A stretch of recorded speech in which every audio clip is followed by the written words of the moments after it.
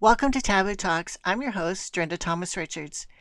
Taboo Talks is where we discuss all the things that society, the church, and sometimes our friends and family don't want to talk about. This is a place where we learn from each other. It's a place for healing. Taboo Talks is the place for hidden things to come to light, a place to learn, to grow, and to be free to be yourself. No shame or judgment here. It's time to tell your truth. Hello, hello, hello. This is Drenda, and we're back for part two with Candace. And we pick up with her arrest and how she ended up in prison and what it's like, what life is like in prison, and what it's like to be in prison on Mother's Day and have a visit from your daughters and your husband. What it's like coming home from prison and earning back the trust of your husband and kids. And she's very brutally honest and transparent in this, and I really appreciate that. And she provides a lot of wisdom for women and families in general. So I hope you really enjoy this episode and learn something from it. So I had went and picked up drugs, and I had gotten some pills too. So I was flying high. I had stopped at the Walmart I had a few $100s in my pocket.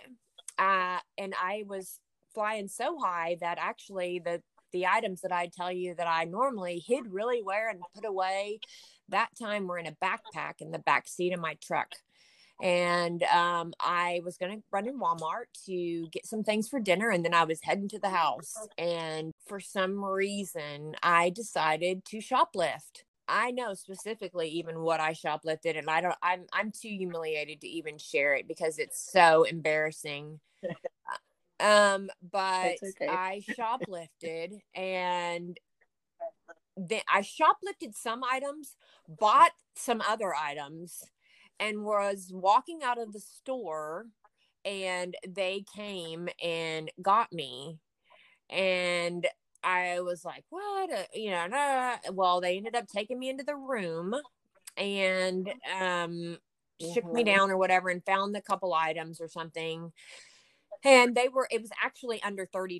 So they were just going to write me a ticket and let me go. Well, they had to wait for police officers. So the police officers got there and they were just going to search me a little bit more. And then I was probably going to get a ticket and then I could leave. Well, I not only did I have the stuff in my backpack that I forgot about, but I was so completely out of it that I had actually put the 2 bags of dope in my wallet.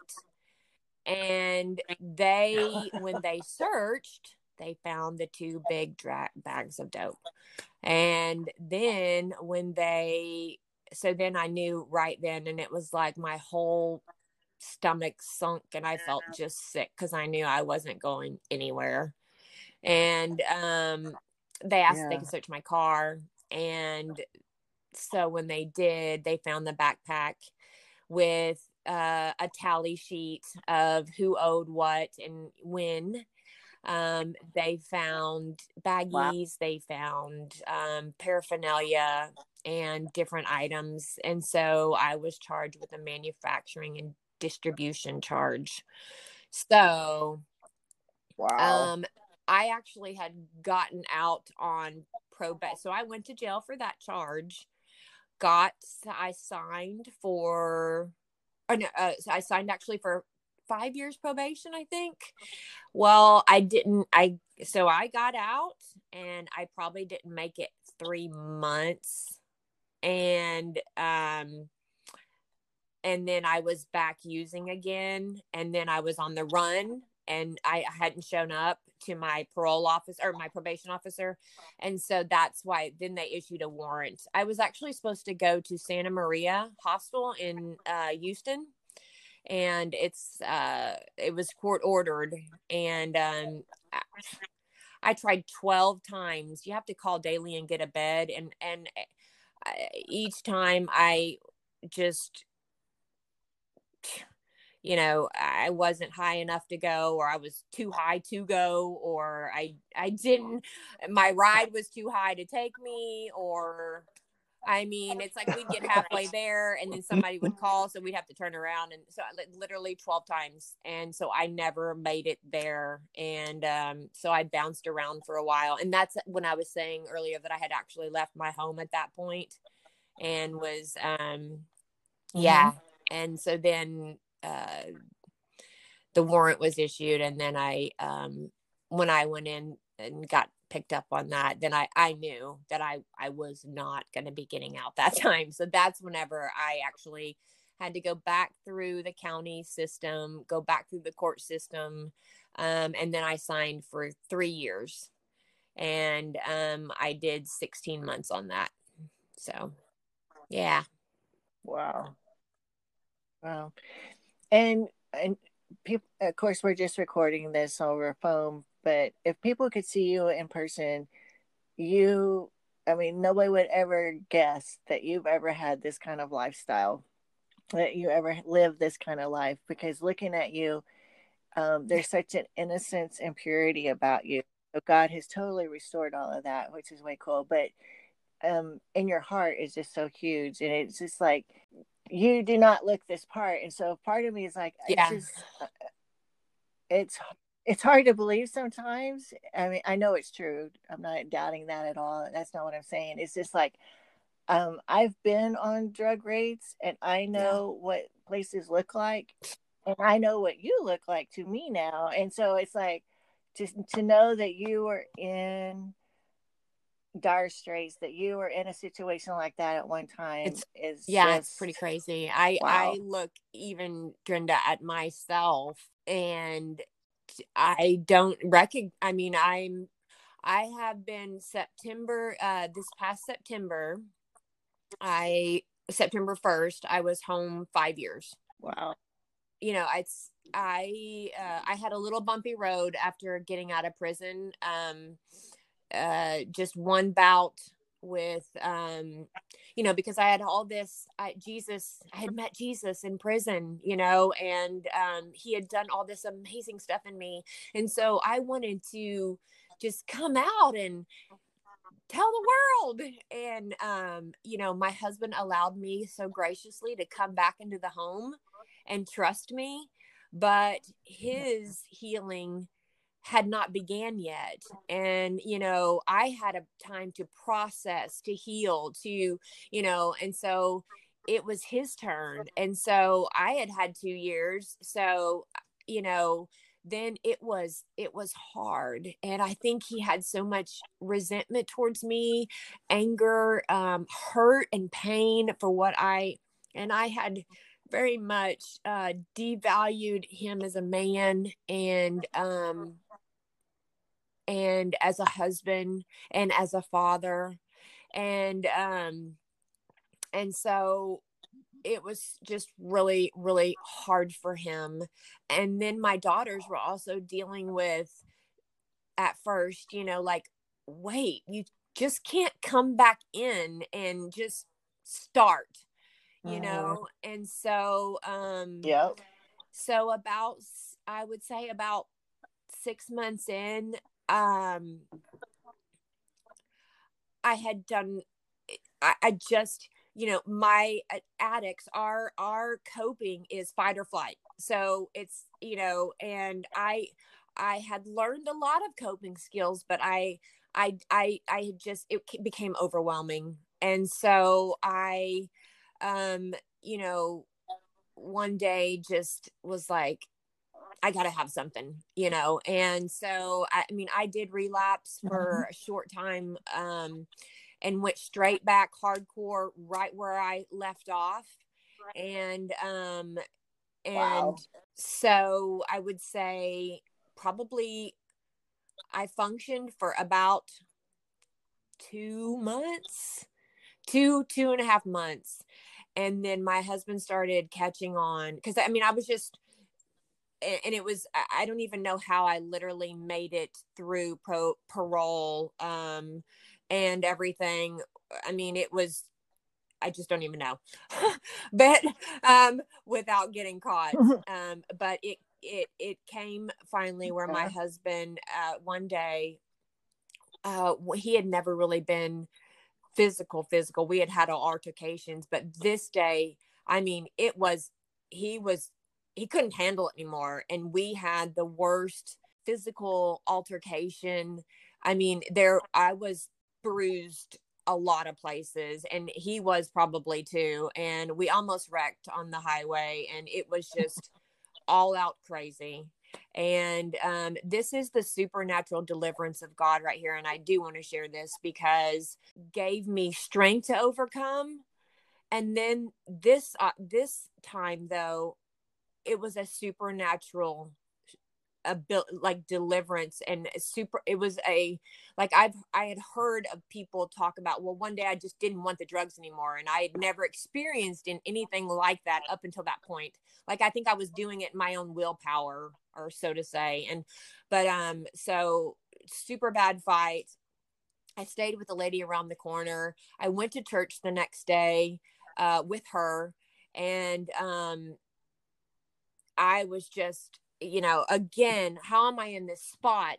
I've got parole visit next week. I'm about to lose everything that I love and cherish and want. And I'm again in this spot, and I don't want to lose everything that, everything that I had.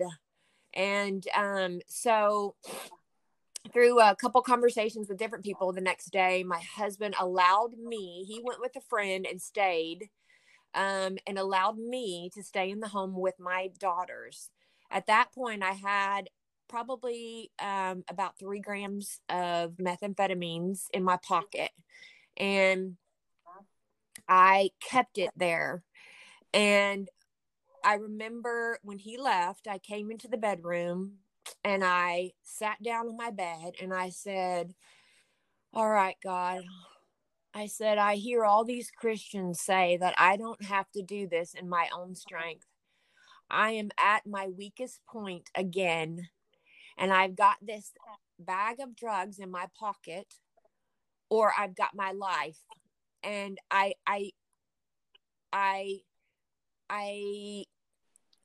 choose my life, but I need you to show me. I need your help. I cannot do this in my own strength. I've tried and I fail. And, I think it was just admitting my complete, again, weakness in doing it myself. And I tell you what, I woke up the next day, and for 3 days I held that bag of drugs right next to me, and but I didn't touch it. And then on the 3rd day, I just felt like, okay, it's time, Candace. And I went and I walked really slow, but I made it to the toilet, and I dumped the drugs out, and I have never touched methamphetamine since that day. And yeah, and so Oh, wow. After that, then it was again, so eventually my husband came home, and the next 2 years were rocky. And like I said before, he was really going through a lot of healing process, dealing with his own depression, his own desire to want to hate me, but loved me at the same time. And I think that was a lot of inner turmoil in what to do. And just so, also, it's like when you live with an addict for so long, it's like you want to trust them, but you're so used to being betrayed and hurt that it so becomes the norm that you're just waiting. You're waiting for that moment when they're gonna betray you and hurt you again. And it's like you become so just accustomed to it that you're just. And so I think that's why it took him so long, is because he kept waiting, because it had been so many years of just, even if it was just maybe it was like in our marriage, maybe I would do good for a year, but then I would betray him and hurt him, or I would do 6 months and then I would betray him and hurt him. And so I think he just kept waiting, like, let me just see. And instead of, Yeah. and he was watching me and watching what I did, what I said, where I went. And, if I said I was going to be gone 15 minutes, was I gone 25 minutes or was I, you know what I mean? It's like there were parts of my journey that God, instead of, it got to the point where he was watching me grow, and instead of watching me die, I guess, and he was watching Yeah. me develop and watching me be trustworthy, be loyal, be reliable. He was watching me grow in my maturity of, like I had never even had a bank account of my own, for crying out loud. I'm 40 years old. I had never held a serious job, and during at the end of 2019 I started my own caregiving business, and God has blessed that, and now today I have 4 employees, and I just got insured and bonded now, and so we're actually we're growing, and I know that it's going to continue to grow, and so I'm able to um, bless my family with this. And I have 2 of the women that work with me are women that are like me, coming out of bad situations, and but are really giving it their all. And so because I was not held in a place of judgment, like I told one of the girls like a couple of weeks ago, I said, with God, he will take you into places that you could never go on your own. It's like with me being an ex-addict, I shouldn't be able to be going into homes and where there is access to pain medicines. There's Vicodins, there's different types um, of medications. But God, though, he knew that I was trustworthy in it before he opened that door.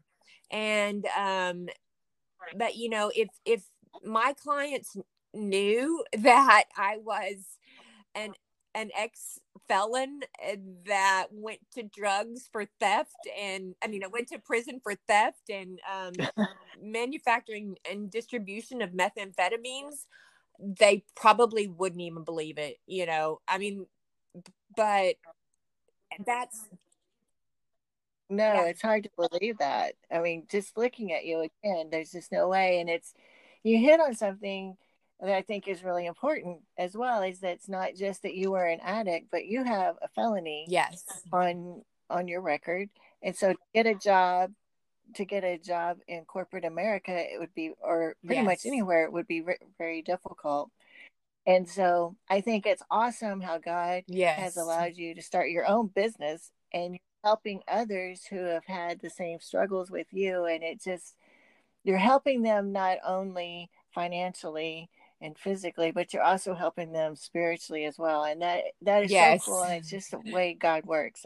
yeah. And I it's really love how he amazing. intricately um works things. And I will tell you, Drinda, I never ever thought that I would be a person who passionately, I've even just realized with one of my elderly male clients that really declined over the last 2 months. Initially I said, I wouldn't do hygiene and that type of things with male clients. I just didn't feel comfortable. And but with him, and then he just really, like I said, declined over the last couple months, and it entailed me um doing a lot of detailed hygiene because of the situation that he was in. And I told my mom, and as I was talking to her, I said, I have found what I'm passionate about, because not once did it bother me to take care of the issues that he needed. And they were very intimate, and detailed, and, without going without Mhm. sharing. But Yeah.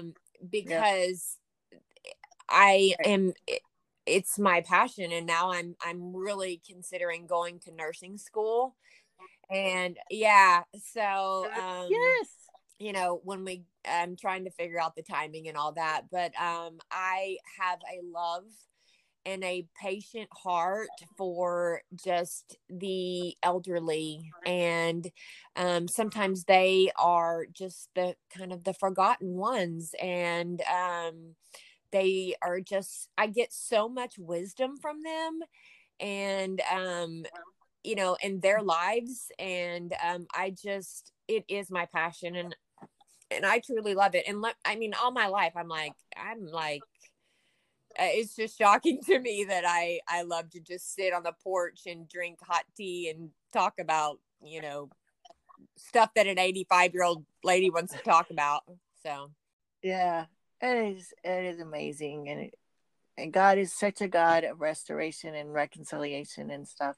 And we've talked about your relationship with your husband, and you hit on something with your daughters, but how have you earned their trust back, and how did you work through them forgiving you and you forgiving yourself? How has that played out, and how long? yeah, I mean, I'm sure it's taken a I while. think it was I mean, hardest with my oldest daughter, and or my two older daughters. I think my younger daughter was kind of, it was, she was a little, she was not as accepting as the small one, the youngest, but still she is more, I think, she doesn't talk as much. You have to really work on her to get her to talk.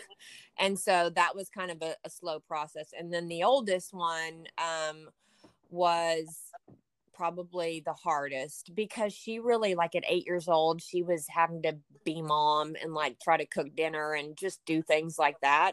And she just really experienced a lot of um me having people over, just the worst part of it, and her knowing what was going on. So it was it was a lot of me. There was so much that I really had to allow God to just quiet me, because I had to let them heal in their own time and in their own way.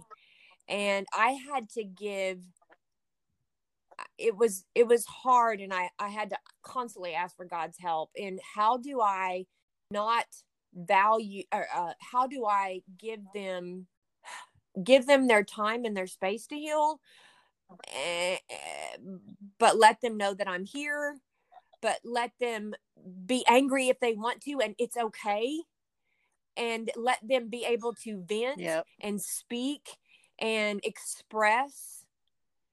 And I had to be able to have tough skin and take it, because I needed to, that's who I, instead of having something to say, I think that was the hardest thing is, and that's what I say, how God made me kind of be quiet, because they needed to be allowed to have moments to say what they needed to say to me. And it was hard, but it was the truth. And a lot of people, I think we can get stuck when something is painful and we don't like it. We want to have some rebuttal, or we want to validate maybe what we were experiencing in that hurt too. And that's not fair. Yeah. And especially, and I'm speaking as a mom with kids, but that was one thing that I really, and I pray, I mean, I guess I did an okay job at it, because they're just amazing, beautiful women, little women, and we have an awesome relationship. But you know, I think that is the biggest thing that people aren't good at. And even from my own experience, as from my father being an addict, and me trying to express my emotion and my feeling past hurts, and him always having some kind of explanation, or, well, this is what he was doing, or this is, well, if I wasn't doing this, then he wouldn't have done that, or, you know. And that's not what a person they deserve more than that. You need to sit down and shut up and, and say you're sorry. And, and just, and, that's why I think, love is more, it's an action. They say actually an action, and love is actually, it's showing them through time and circumstances and being there. It's definitely more than just I love you, is more than just a word and an emotion. It's an action that you do and you live for your family. And it's like, I tried to I think the major thing was them is there was a traumatic experience of, if when mom leaves the house, and this was probably for the first year, they always wanted to go with me. Somebody always wanted to go with me.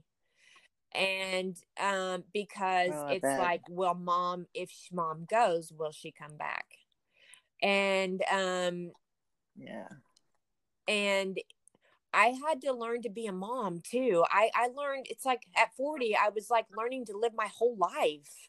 I mean, I just, and function as an adult and a person and I mean, I had no prior, I mean, I just really didn't have a lot of my youth to look back on, to reflect and be an example, get an example from. And so, it was just learning everything at 40. Eesh, not easy, but I'm but telling look how far you've come in 5 years. That's God, right? So much, I tell you. And that's why he says, if you will lose your life, you will gain it. Because when you lose your life in Christ and you give him wholeheartedly, diligently, everything, give him everything. I mean, you can't keep anything for yourself, and it's not even worth keeping anyway. But if you will give him your whole heart and daily give him everything. So, Jesus, here's my kids, here's my husband, here's my life, here's everything. He will give it back to you, like it says in Ephesians 3:20, which is, I consider it my birthday promise, because my birthday is March 20th. And it's, I will do exceedingly abundantly more than you can ask, think, or imagine for you, for those that are called according to my purposes. And it's like, I will give you, if you will give your life to me, I will give you everything in return. And the thing is that sometimes we want, and especially as addicts with this now generation and now response, addicts want, they need now. And so it was really hard to learn that wait. And, it also says, be patient and wait on the Lord, or those who are wait on the Lord are blessed, but I mean, it's difficult to wait. Mm-hmm. But I will tell you that I have seen the abundance and the blessing of just daily keeping on trusting him. I give it all to you, and then him in return giving it all back. But I can remember the day that I said, hey guys, I'm going to Walmart. Who wants to go with me? You guys come in or whatever. And like, nobody wanted to go. And now it's like, hey, come on. You want to go to the store? I'll buy you something. And they're like, no, I don't want to go. You know what I mean? I have to bribe them to hang out with me now. But it's like, that has to be a good feeling in a way. I don't ever want the joy of remembering where I was to where I've come from and where I am now. I don't ever want that memory to leave. I always tell God, I carry my TDCJ. That's my prison ID. I carry that ID in my wallet. And, because I don't ever want to forget where I came from, because I don't ever want to go back there. And I always want to have the opportunity, if someone maybe is in a broken place or I see them and I want to say, look at this person. I'll have to show you it. Sometime, Drenda. You would not even recognize that person. And but this used to be me, and this is me now. And Wow. So yeah. I want to see that picture.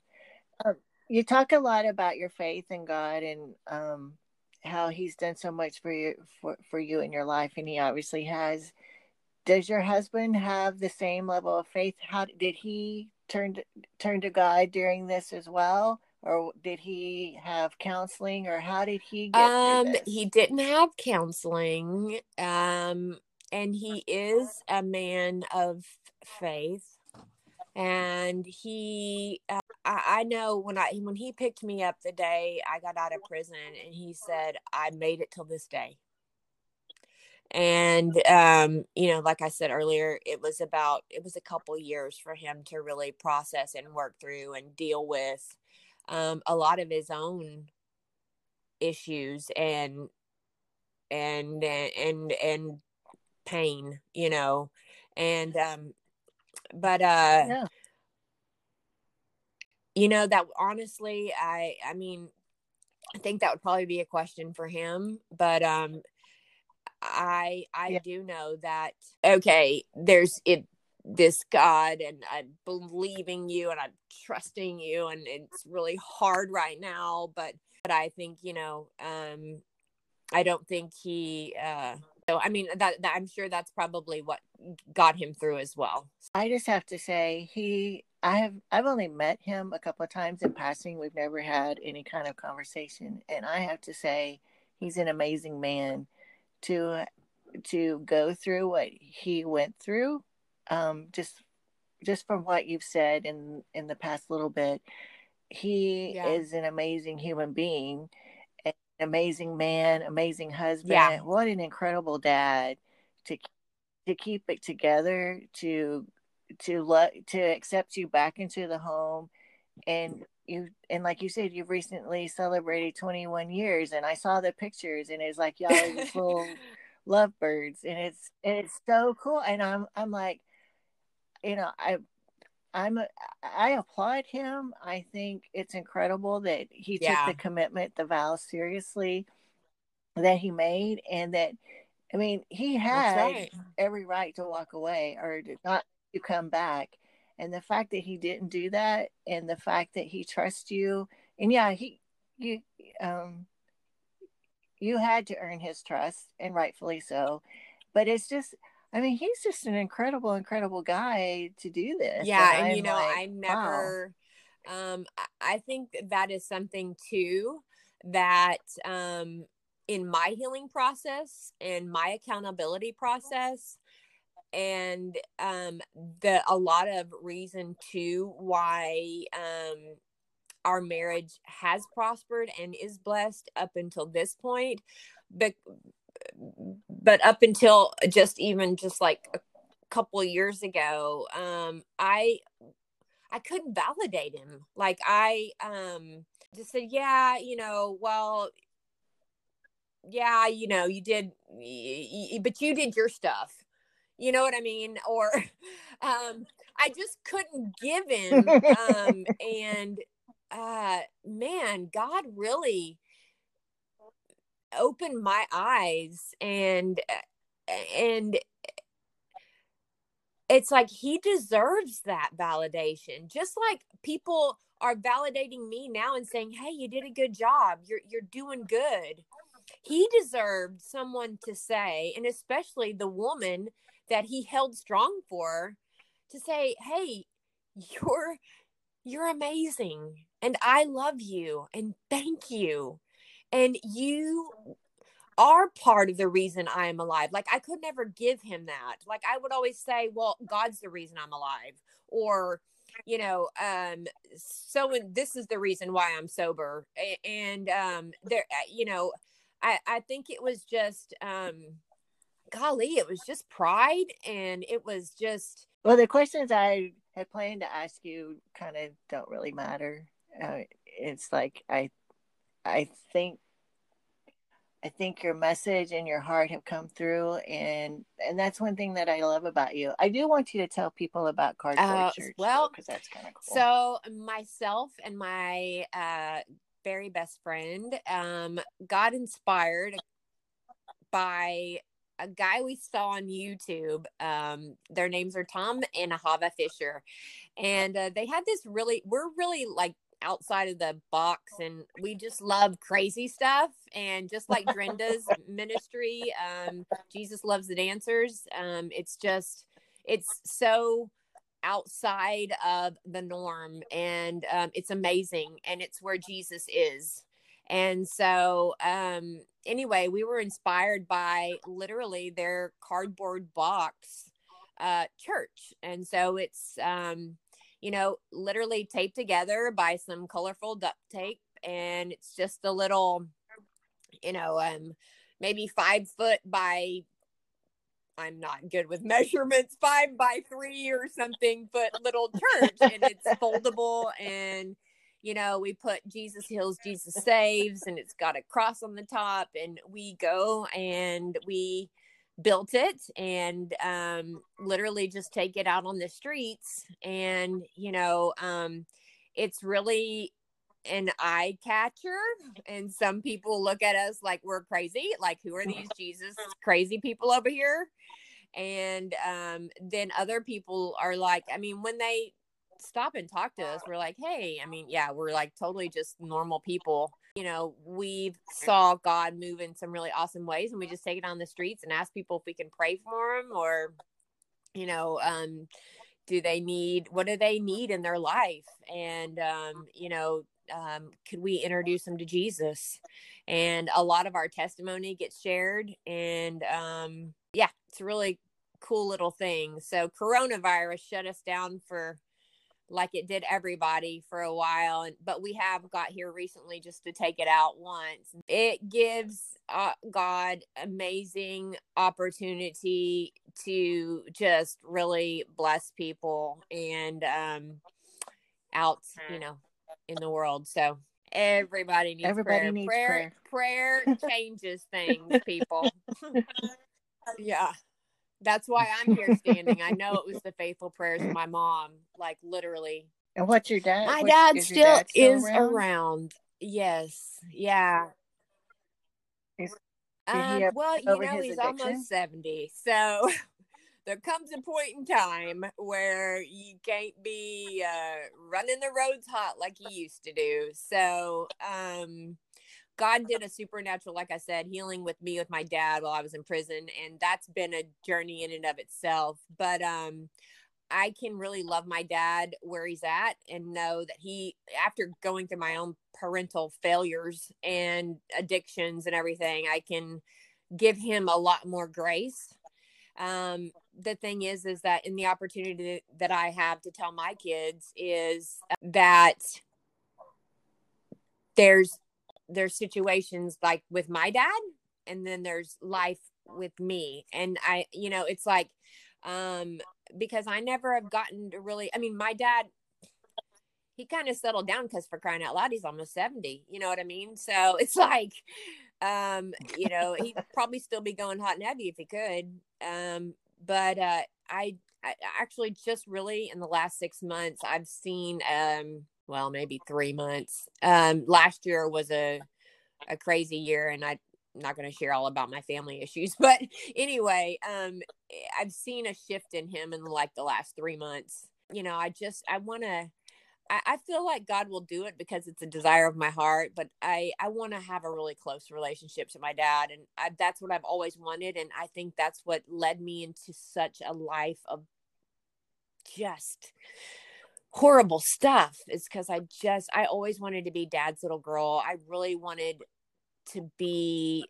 I needed a dad. And so that's what I found comfort in Father God the Father, because that's how he first introduced me to him, is Father. And he called me daughter and child, and he still does. But I mean, I needed a father. I needed someone that was going to tell me, I'm going to protect you, and I'm going to keep you, and I love you. So that's how God introduced himself to me very intimately as far. That's interesting you say that, because a lot of people say that they have a hard time calling God Father because they've had such a horrible relationship with their father. So Oh it's yeah, I interesting that had you to run have to him opposite of in that. that way. I always had this vision of me being this little girl hiding behind like my, like you'd see a little kid like hiding behind her dad's leg, and the father's kind of got one arm on her shoulder, and she's kind of just hiding back there. That was the inner child in me. I always had this vision of that was me, just like this little girl. I never got past that place until literally just the last couple of years, where I felt God move his hand from my shoulder into my hand and lead me out from under the back of his legs and say, it's okay. You're okay. It's safe now. Like, and I just led a life of so much fear dominated. That's why I think I also love drugs so much, is because it takes away your inhibitions and you become another person, because you don't have so much fear and insecurity and all that stuff when you're high. And so I think that's another reason why I needed to be high at all times, because I was another person. That's a beautiful picture of God taking you out from behind the leg and holding your hand and leading you. That's a beautiful, beautiful picture. Did your husband and kids they visit actually, you in prison? I don't even, God was yelling that too, but I didn't talk to him. I prayed. Everybody in prison gets mail and gets pictures and gets letters and all that stuff, and I would never get any of that. And I would pray every day for just like one picture, one anything. And there were I had been in there for at least a year.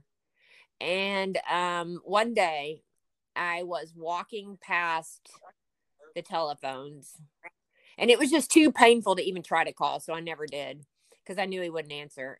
But this day, something just in me, and I called his phone, and he actually picked up the phone and answered. And I didn't even know what to say or what to do, and I was just so in shock. So you have a time limit on the phone. You can talk like 15 minutes or whatever. And, whatever we talked about, I don't even know. And I just was in shock. And he had told me, I let all the ladies know. He had told me like to call back in a day or something like that. And so when I called back again, and Mother's Day was actually coming up, and I not even thinking that I would have any chance, because I was actually like, I think it's about 4 hours north of where we lived, is where my unit was. And so I had just said, oh, well, they were having this Mother's Day event here, and they're allowing families to come in for the day. And through this Gateway ministry that I was talking about earlier, they were actually hosting it. And it was a day of healing with your family. And they'd had different healing and reconciling activities and just things like that from the moms and the kids.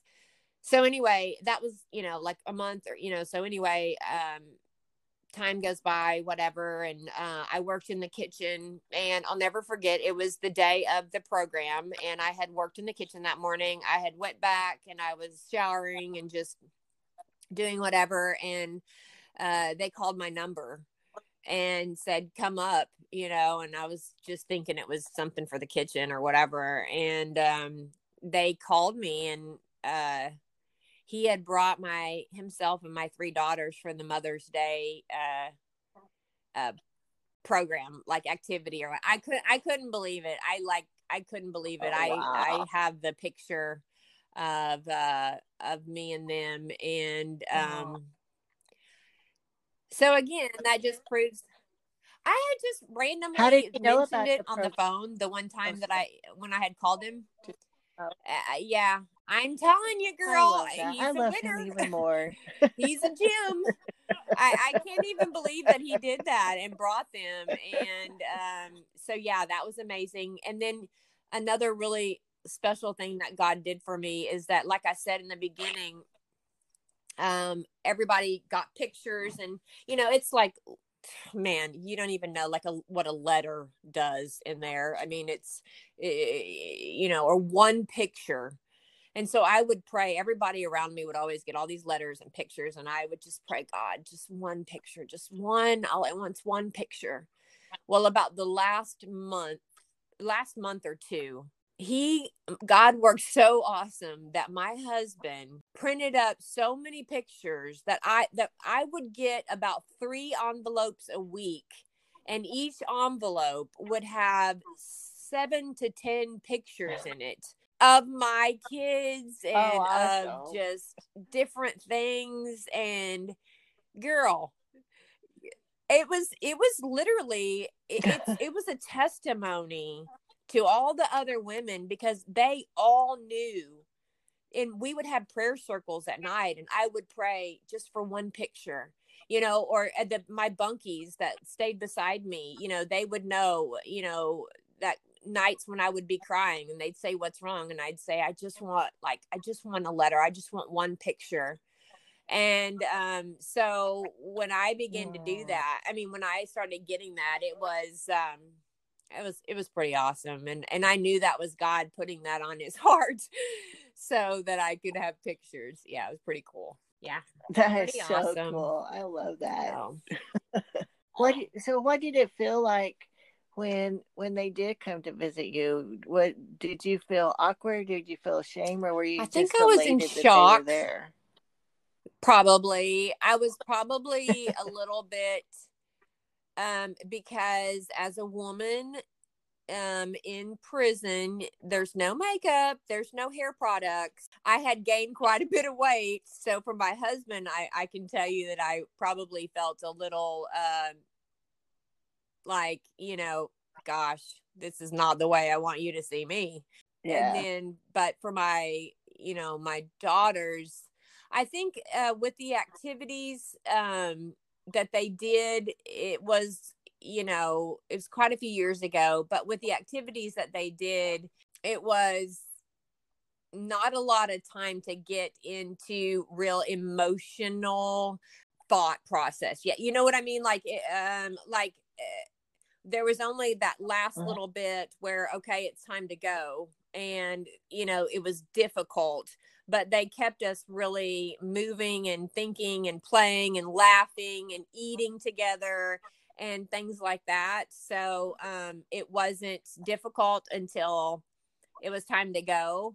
And they did like I said, it's been quite a few years ago, but I remember them doing, like, we had an opportunity to stand up and take a few moments in the group to say what we felt on our hearts to say to our families. So I know that was a really cool opportunity. And plus it was in front of everyone. So it gave it even more. They must have some pull to be able to allow y'all to eat together. Oh, I mean, the I'm Gateway you, girl, Ministry. That facility that I was at was beyond God. It was a blessing. Normal units, you don't get to. It was really laid back. It was privately owned, so it wasn't actually owned by the state of Texas. So that they had their separate rules and regulations and guidelines. Like, they had to follow a lot of the their set ones, but then they could also be more lenient in some of their other restrictions and things like that. So that's why we got, at Christmas time, they came in and we had, they brought us gifts, and, through this church, like I said, it's a big church, and they've got a lot of finances that they can, just back the ministries with. But, they brought us, they were just, it was over and above what you would, most units are going to Did the other dorms At get that as well, Christmas or was it time, just that no. faith dorm?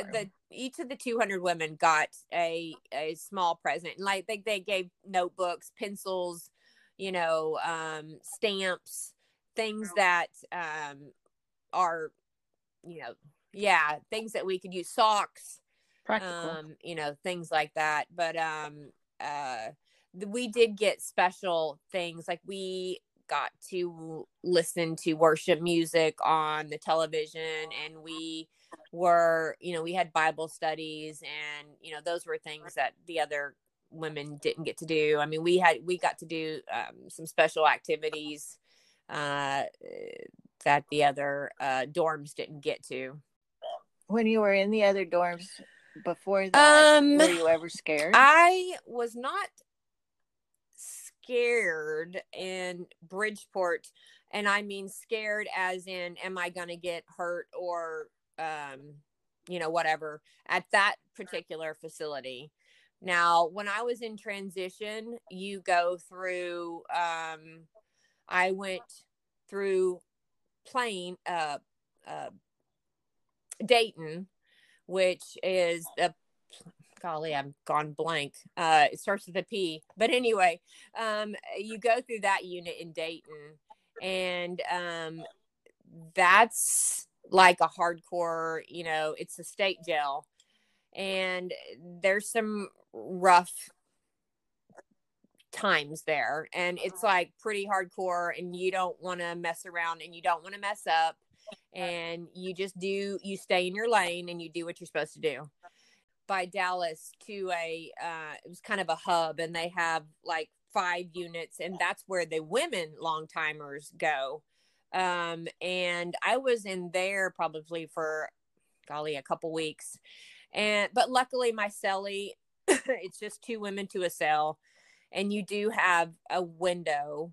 It makes the long hours. You get to come out for a shower. I mean, you learn, you lose all inhibitions as far as, I mean, if you want to take a shower, you're going to get naked in front of people. And, if you, yeah. How long did it I don't take know you if to you get ever used to really that? get used to it. I mean, well, I guess you do, because in prison, everywhere you go, you're going to get searched. If you leave one facility to go to another facility, if you leave one building to go to another building, if you work outside of one place to go work, because they have to make sure that you're not stealing, or getting contraband in or anything like that. So you get naked. And so, I mean, I don't know if I ever really got comfortable with it. But I would say it was at least a year or so in, before I was like, okay, and that was because I had been at that unit for a while, and it was like the same people, So did they have females guards? They did. But I mean, it's, in some, it depended on how hard they wanted to be. Because, a lot of them, it's like, take off your stuff. They're not even going to really watch you. Take off your socks, you're good. Okay, put it all back on. Some of them, I mean, they want to make you uncomfortable. They want to let you know, hey, I'm in power here, and you're going to do what I say, and it's like, take off your clothes, take off your socks, turn around, lift your this, cough, do whatever. And, and that was not all the time though. And that was not every guard. I had more of a better experience with guards than I had a couple that were just really no good. And they really don't get paid that much, and they really don't have to go through that much of any type of classes or anything like that. I mean, there's just a little bit, that they have to go through. I'm not saying anything bad about them. I'm just saying, they can kind of get a power trip a little bit. I think it may go to their heads, but for the most part, the guards that I knew were just really awesome. And they'd say, hey, you know what? There's really not much difference between you and me, except for you got caught and I didn't. I mean, I mean, that's the truth. I mean, a lot of us were in there for Yeah. things that those people had done too. They just didn't get caught. Yeah. So, What well, a fascinating life, girl. So what would you say to the soccer moms out there that are playing around with the pills and um, starting to look for something a little bit stronger? What would you say to them?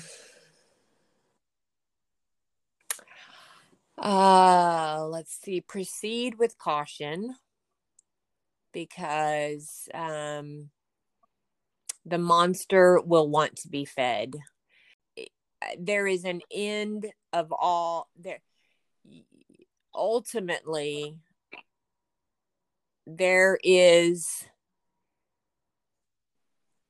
you will lose something from it. And whether it's your dignity, whether it's your marriage, whether it's your relationships with your kids, whether it's your career, whether it's your home, whether it's your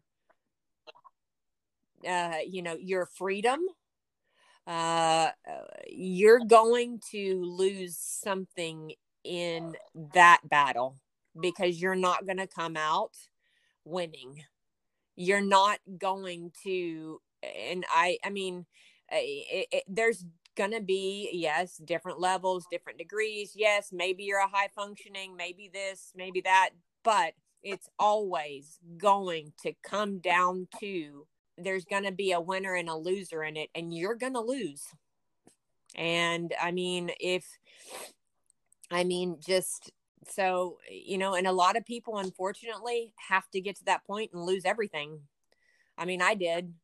I literally came out with the underwear that I had, that I got in prison, and like the outfit they gave me, and started from scratch. And that's really hard as a woman. Wow. I would say reach out to someone, because also there's a statistic that 1 in 3, even this is at church, this is people in general, 1 in 3 have either someone they know or related to or whatever that has been incarcerated or has um like knows someone that has been incarcerated or anything. So it's like, it's not, I think that's the biggest delusion or whatever, is that you can't tell anybody, or that nobody else is dealing with these incarceration or addiction, or it's your dirty little secret, or it's not even dirty yet, it's just a secret. And adequate help, I guess I did in my earlier years and went to some rehabs, but I just wasn't in the right place to even get the full impact of it. And it only worked for a while. But there's, and I'd say to the soccer mom too, why are you using? There's a reason. So what do you need why do you need to have the Vicodin and glass of wine? So what's the deeper problem here? It's not that you just need to relax. So why don't, deal with, go deep. And what would you say to the woman who's just been diagnosed with cancer or is facing chemo and radiation? Your outer core determine the beauty and the beauty of who you are inside. I think we put so much on our bodies sometime, and so much value in what we look like. And it's literally, I mean, I've seen some posters and some pictures of like women that have as well gone through the surgery, and they have like one breast, and she kind of has like her hand on her breast, and it's like a black and white photo, and it's really beautiful and it's really powerful. Find a good support system. There was lots of, and what's really cool is I had always wanted to be part of the Susan G. Komen race for the cure. And I actually, COVID kind of shut the actual race down, but they had a virtual race this past October. I had always wanted to be a part of that. And so I actually got to do that. Yeah. And I had like 6 ladies go with me, and we did cool. you logged in and did a virtual run, but it benefited and we raised a little bit of money, for and got a t-shirt, and I, got the pin Survivor, and it really meant a lot to me. And so, and you're such a survivor on so many more levels than just the cancer. I mean, because it's surviving a lot of emotional and you really just going through it, you exhibit strength, and you, so many people are getting from you that you don't even realize when you're going through something and you're just going through it. You know what I mean? And my neighbor, he has actually lung cancer, and just to see him, though, I mean, I've recently in the last week seen that his head is shaved now, and there is such a respect I have for him without him even having to say anything, but that he's like, he's being strong. He's going to work. He's doing, and his could even be terminal at this point. And so that you just you don't even realize what you speak to people, and the respect and just your strength you're showing to them, and being an example.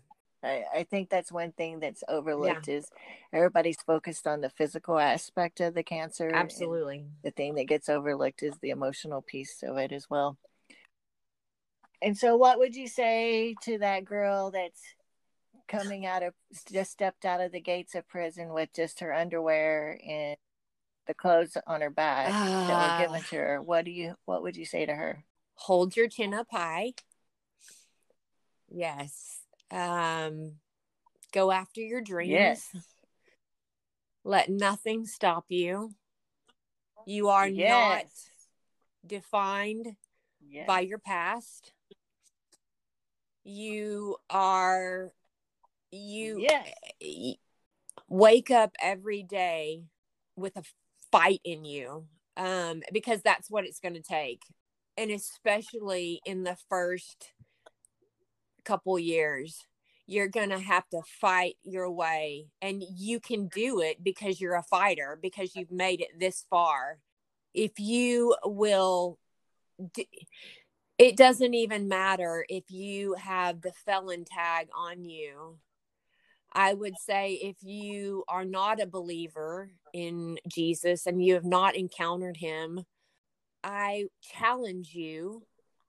If you are in a place where you feel there is no hope, and you feel like you are trapped with this tag that says felon or unworthy, no good, loser, if you want to know your true name, I challenge you to not do the religious thing and go find a church and sign a card or raise your hand, or it doesn't take that.